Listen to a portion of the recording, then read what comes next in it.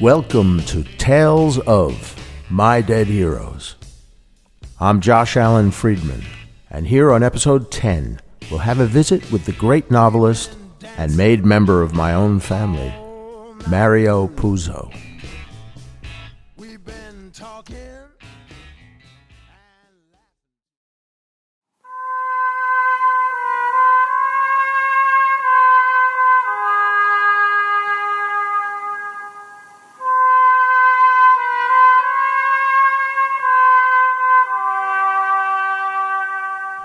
This is from a foreword I wrote for an anthology of 1950s men's adventure magazine stories called Weasels Ripped My Flesh. Who are today's equivalent of yesteryear's men's adventure magazine writers? Are they frat boys who sit before plasma TVs, downing Dos Equis beers as they grind out computer code for guerrilla warfare video games?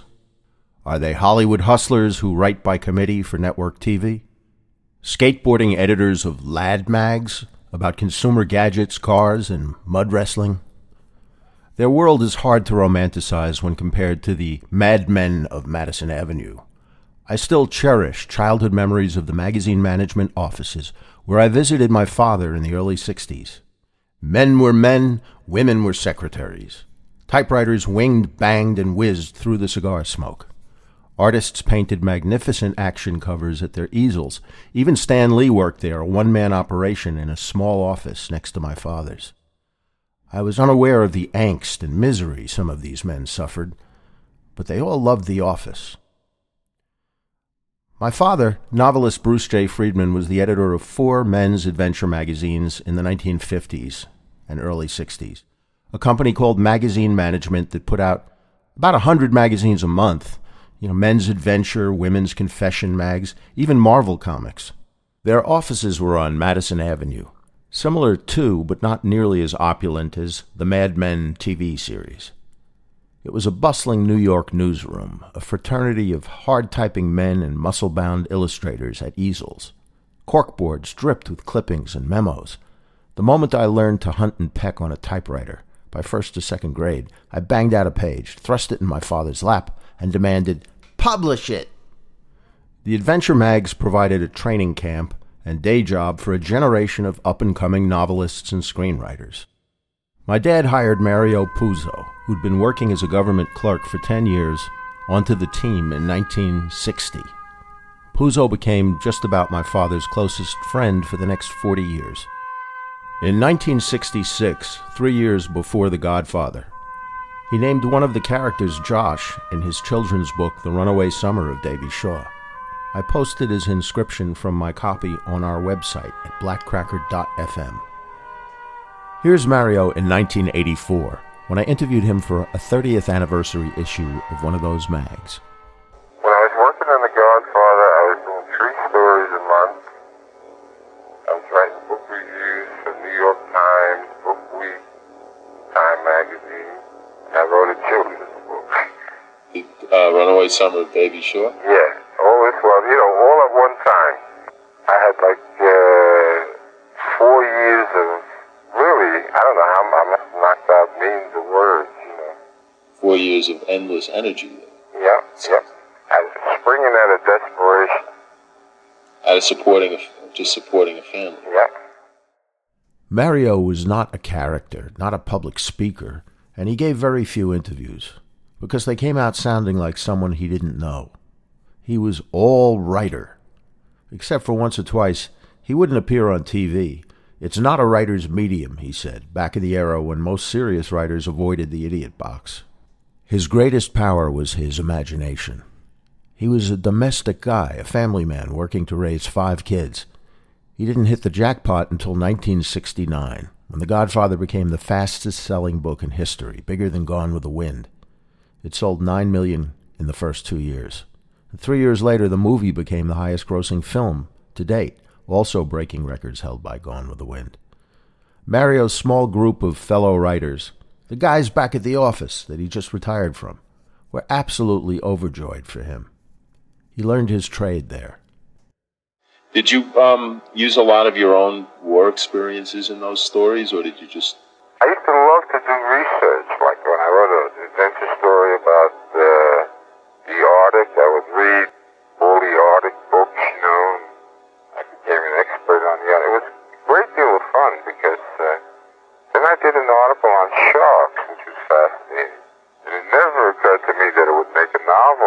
movie, you know? Yeah. Did you see The Sting, by the way? No. But that... I know it pretty well. The story of The Sting, I read in a book, and I still remember it because it was such a good story about the scams. But again, it never occurred to me it would make a movie. Mario Puzo single-handedly invented the entire mafia genre in popular culture. That's why you've had hundreds of books, movies, TV series, video games, and even Godfather pizza parlor chains ever since. He mostly made the mafia up so that even the mafia itself believed this was their history.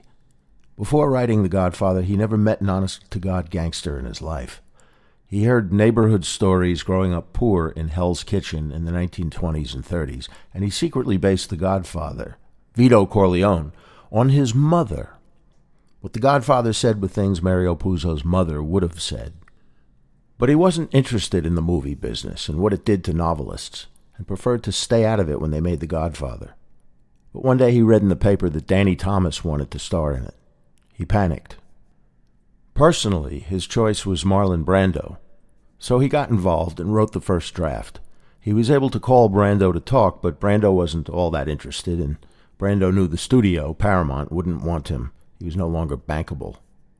So if not Danny Thomas, or maybe even Marlo Thomas, the studio preferred Anthony Quinn or Ernest Borgnine. Just imagine. When Coppola came on board, he and Puzo rewrote Mario's first draft.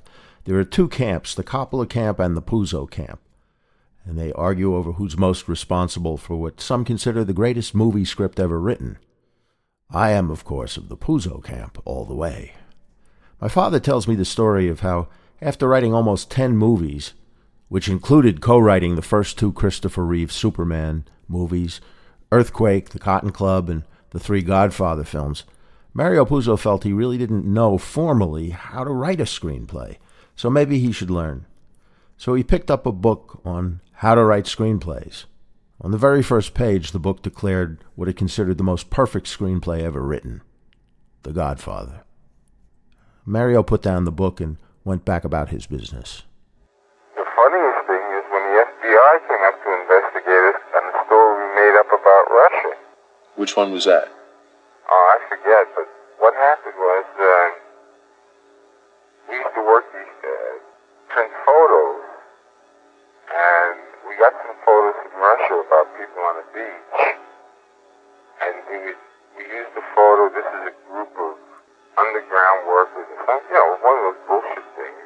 Yeah. And the FBI came up to ask us to identify it, and the whole story was made up, Did you tell them that? Finally, we had to tell them that, yeah. And were they pissed off, or did they just shrug? No, it just went away. They talked to Bernie Garfinkel on that. Told him, hey, it's all made up. They dealt in big emotions at the men's magazines of the 50s and 60s. Animals who nibbled soldiers to death, Nazis drowning in boiling chocolate, World War II battles both real and imagined, stuck-up rich women seduced by car mechanics. Puzo, a veteran, became the master of World War II battles at Magazine Management, and when they ran out of battles to write about, he made ones up. World War II veterans wrote into the magazine to correct him on details they remembered, although the battles were invented. Was there ever any material predecessor to The Godfather in the Magazine Management? Anything that Based on The Godfather? well, related to that? No, the funny thing is, I don't think I ever wrote anything about gangsters. They were usually pure adventure stories dealing with the war or some exotic locale. The magazines didn't print gangster stuff. Never. I don't say never, but that was not part of our repertoire, as they say. Did you ever do a story on Vietnam? A fake battle that took place there? Yeah, I think I did one or two, but they were absolute poison. The readers didn't like to read about them. And that was very early in Vietnam, We used to do stories how we used to emphasize that Vietnam only had poison sticks and stuff like that. Like how the poison stick army beat America's ultra-modern weapons, shit like that. And it never went over? No, they hated it. I wonder why. Well, was going on right at the time? It Well, just didn't have the... well, also, we weren't the heroes. It's just like the Korean War. We used to call that the no-fun war. World War II was the fun war, you know? Yeah. And the Civil War, you can get some mileage out of the Civil War. You can get some mileage out of World War I, you know? And World War II was a bonanza. But Korea and Vietnam were losers. Mario never thought about writing movies until he was thrust into the game. Years later, they started mining his old magazine management stories to turn into films. Although the format of these stories were perfect scenarios for movies, he didn't sense that at the time. The book bonuses, which were the long stories, were very much like movie scripts. You know, when I came to do movie scripts, essentially what I did was write a book bonus with, it broken up into dialogue and description of scenes. It was a very close relationship because economy was the thing. You know, you had to be very, very economical. You had to cram as much action and plot as possible, into a short space. Did you sense at that time that it was exactly like writing a movie script, or you didn't even think of it? I was never, at that time, I was never interested in writing movies. It never occurred to me that someday I would be, a guy who wrote movies. Mario's school teachers told him another war was impossible after World War I. But then he went off for 5 years as a soldier in World War II and said he loved every minute of it. Gambling, broads, the fraternity of men at war. It was his escape from working in the rail yards on 10th Avenue, where the men in his family toiled. I wrote A Bridge Too Far for them, that story, the Arnhem invasion. Yeah. And after you got through reading my story, you thought the Allies won the battle, not the Germans. Just that your father used to scare me to death and say, we got the Illos, and I hadn't even started the story yet. Would you look at the illustration first? Sometimes, yeah. Sometimes you had to write a story because they had a good illustration. You had to build a story around the illustration. 7 Graves to Munich in the magazine. Right. And then I wrote it as a movie script, 7 Graves to Rogan. I made a lot of money on it because I had it optioned about 4 times. And then finally was made into a terrible movie where I had my name taken off the screenplay. But I got credit, it was a story by Mario Puzo. I'm going to read from one of my favorite Mario Puzo books, a nonfiction collection called The Godfather Papers. Came out in 1972. I wish they'd put it back in print. This is from the first chapter.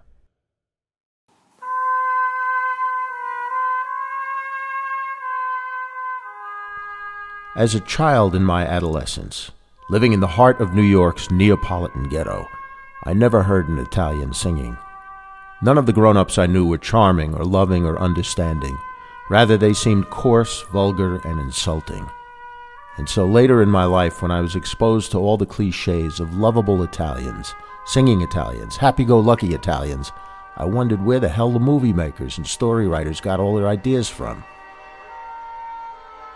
At a very early age, I decided to escape these uncongenial folk by becoming an artist, a writer.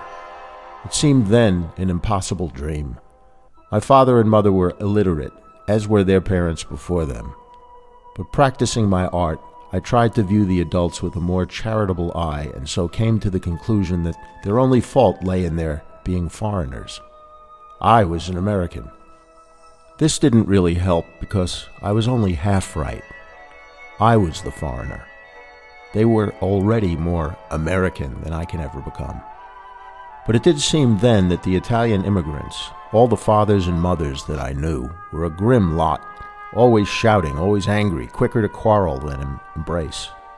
I did not understand that their lives were a long labor to earn their daily bread, and that physical fatigue does not sweeten human natures.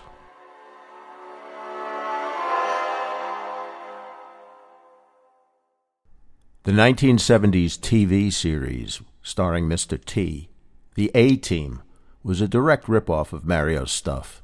They're so similar. Like the A-Team on TV today, I wrote a story called The Launch Team. The which? The Lorch? Lorch, yeah. I turned that into a movie script that's been optioned, They got the idea from, I think, from that story I wrote. Mario Puzo is my father's territory, so I'm merely relating details that both Mario and my father have already written. But in the early 1960s, I remember Dad bringing Mario home from the office for dinner, and my parents, Bruce and Ginger, always making such a fuss over him. This short, fat Italian guy who was my father's assistant. They thought he was so special, and Mario felt honored when Bruce allowed him to select the cartoons for the magazines, a special privilege my dad had kept for himself.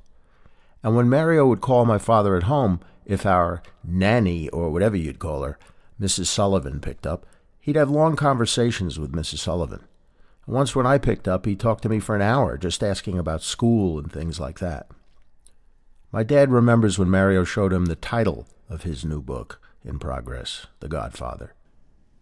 "I don't know. Sounds a bit domestic," my dad said. When Mario first presented the idea to his book editors at Athenaeum, he couldn't even get an advance. He wrote this in The Godfather Papers. "I was 45 years old and tired of being an artist. Besides, I owed $20,000 to relatives, finance companies, banks, and assorted bookmakers and Shylocks. It was really time to grow up and sell out, as Lenny Bruce once advised. So I told my editors, okay, I'll write a book about the mafia. Just give me some money to get started. They said no money until we see 100 pages. I compromised. I wrote a 10-page outline. They showed me the door again. There is no way to explain the terrible feeling of rejection, the damage, the depression, and weakening of will such manipulation does to a writer. But this incident also enlightened me. I had been naive enough to believe publishers cared about art. They didn't. They wanted to make money."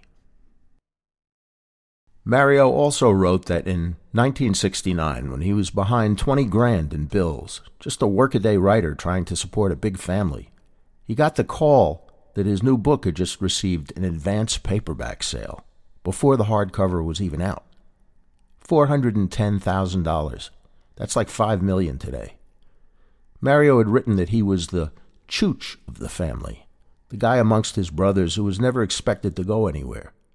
The real men of his family worked in the rail yard on 10th Avenue, so he called his mother to tell her how much the advance paperback rights had just sold for. $40,000, she asked. "No, $400,000. Don't tell nobody," she said. How many pages could you type? Once you did all the research, you read through the books, how many pages would you Well, I used to do a book bonus, which is at least 60 pages. You got to turn out a lot of copy. And, I'll tell you, it's absolutely the best training for a writer you could get to work on one of those magazines. If I had a son who wanted to be a writer, I wouldn't even bother to send him to college. I'd get him a job up there, as an assistant editor, and leave him up there for about 5 years, and he would know everything there is to know. There was controversy about the Johnny Fontaine character in The Godfather, as to whether it was really based on Sinatra.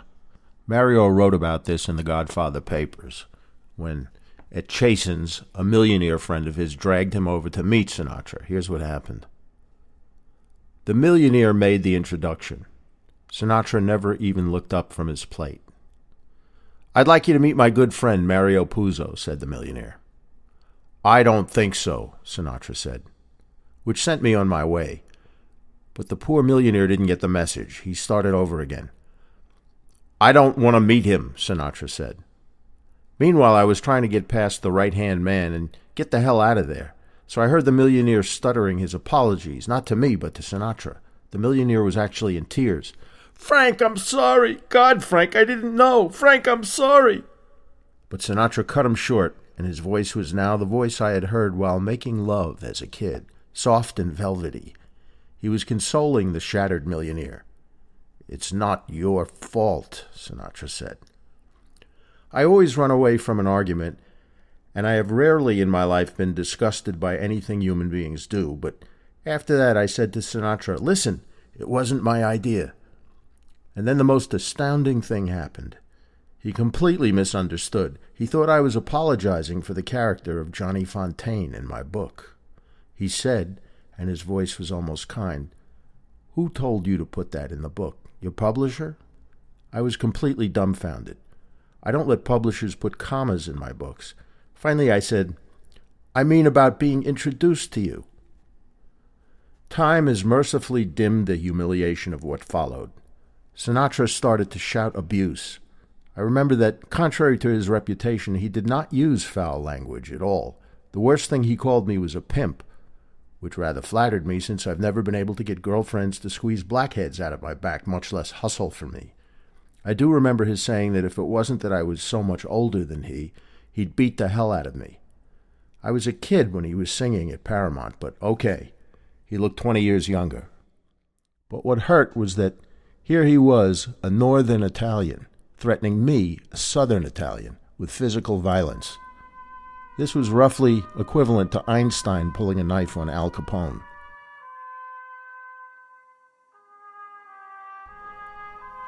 Mario Puzo was born in the Italian ghetto of New York's Hell's Kitchen in 1920. My favorite books of his that I heartily recommend are The Fortunate Pilgrim, about Hell's Kitchen, and his novel Fools Die, and his two nonfiction books, Inside Las Vegas and The Godfather Papers. He left us in 1999. Among his last words were, "At least I won't have to learn the internet."